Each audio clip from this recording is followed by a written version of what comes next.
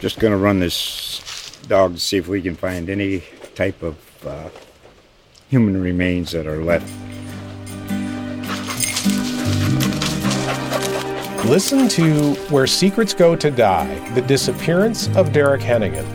From the Detroit Free Press, a new podcast set in the woods of Michigan's Upper Peninsula. Available on Apple, Spotify, Freep.com, or wherever you get your podcasts.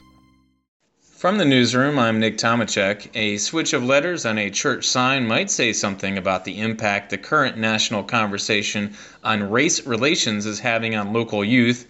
Over the weekend, a 14-year-old boy admitted to rearranging letters on the marquee at Potter Temple Church on Redwood Avenue. The child switched a B and an N in the short message that read, "Let your faith be bigger than your fears," which resulted in one word becoming the N-word.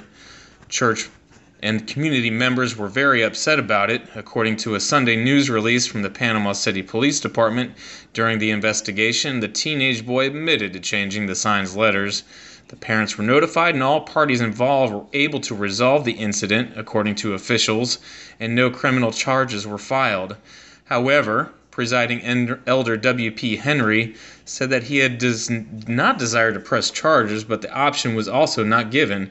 He said he did not feel law enforcement on scene created space for his input, aimed to minimize the vandalism to the church's sign on private property, and therefore did not approach the matter appropriately. Henry said he plans to meet with the police chief this week to discuss it. Just going to run this dog to see if we can find any type of human remains that are left. Listen to Where Secrets Go to Die, The Disappearance of Derek Hennigan. From the Detroit Free Press, a new podcast set in the woods of Michigan's Upper Peninsula. Available on Apple, Spotify, Freep.com, or wherever you get your podcasts.